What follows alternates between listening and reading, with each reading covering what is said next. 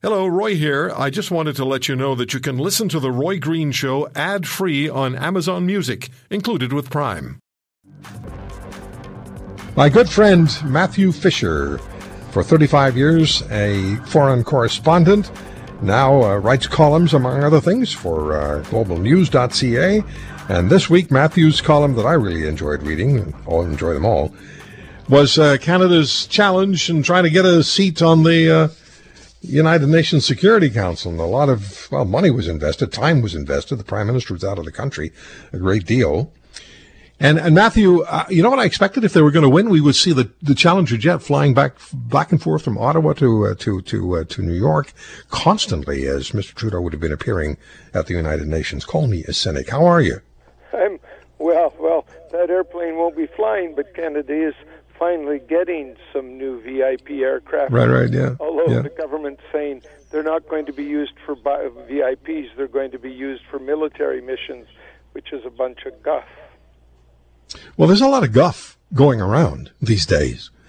But by the way, Matthew Fisher on Twitter, it's at @MFisherOverseas, at @MFisherOverseas. So the United Nations rejected Trudeau's narcissistic, I'm quoting you, personal brand of diplomacy on Wednesday. Speak to that, please. Well, this was a vanity project, Roy. I don't think anybody, including liberals that I've spoken to, thinks otherwise. I don't understand why we wanted the position in the first place. But since we did it all wrong. The planning should have begun several years ago. It looked like it really seriously only began a couple of months ago. The big thing to get the UN's attention is to spend more on humanitarian aid and peacekeeping. Stephen Harper famously cut both of those things, and then Justin Trudeau came in saying Canada was back, and he cut them both too. So I don't know where we thought we would be getting the votes, but there were a lot of other mistakes that Justin Trudeau made along the way too, which I point out in the column. Yeah. And you also point out that the Security Council seat bears no real clout.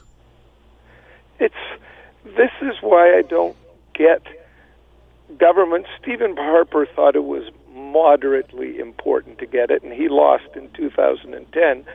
Justin Trudeau thought it was terribly important, and he lost it. But for what? All the big five, Russia, China, France, the United Kingdom, the United States, basically what used to be the nuclear powers, although there's been nuclear proliferation since then, they all have a veto. Everybody else just gets to sit there. You do get a vote, but the vote doesn't mean anything because if it's on any issue of substance, the veto exists and it will be used. It's used many, many times by all the different countries. So why you want it? Well, a lot of people think the Prime Minister wanted it because he's looking in retirement at getting a UN job that would give him a high profile and allow him to go around the world.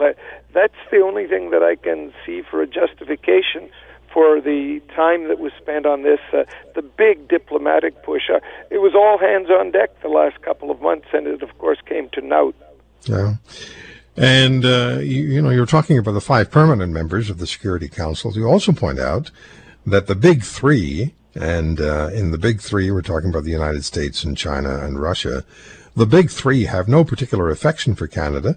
And you point out in your piece on globalnews.ca that China refers to Trudeau as little potato. Well, they have done. The Chinese media, which is as good as the Chinese government, Roy, because they are the Chinese government. They're outlets of the Communist Party of China. The friction with Donald Trump is well known. The Prime Minister irritates President Trump. No love lost there. Russia, Chrystia Freeland, the Deputy Prime Minister, is banned from Russia. Putin, except maybe for his vestigial interest in ice hockey, isn't interested in Canada at all. And then there are other countries that have been insulted by Canada. India, another huge country, they really didn't take to the song and dance routine the Prime Minister had when he wore his Bollywood clothes. And it was more serious than that because the Prime Minister had gone there to talk trade, and now that's a shambles, and India is forging trade arrangements with a lot of other countries that are friendly with Canada, such as Australia. And speaking of Australia, Australia and Japan, their leaders were stood up by the Prime Minister in in Vietnam. It never got much attention here, but they were to sign a trade agreement. And literally, the men were in the room waiting, and the Prime Minister didn't show up. And when I've been in Australia and Japan, that clearly really annoyed close allies, that they didn't even have any warning about this, the height of rudeness. So there are all these rules, and then there's the wearing of socks, and there's blackface. If you don't think the Prime Minister wearing blackface 3 times, including when he was 29 years old, an adult and a teacher, if you don't think that affected votes of some people in the Caribbean and some people in Africa, holy cow, I don't know what you think if you think that passed them all by. They're not stupid.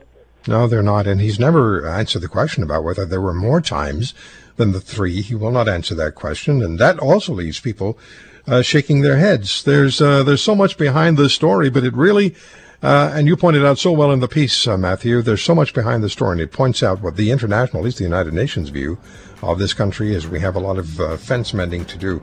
Always great talking to you, my friend. We'll talk again next weekend. Thanks for the time today. Thank you, Roy. All the best. Matthew Fisher at MFisher Overseas on Twitter. If you want to hear more, subscribe to The Roy Green Show on Apple Podcasts, Google Podcasts, Spotify, Stitcher, or wherever you find your favorites. And if you like what you hear, leave us a review and tell a friend. I'm Roy Green. Have a great weekend.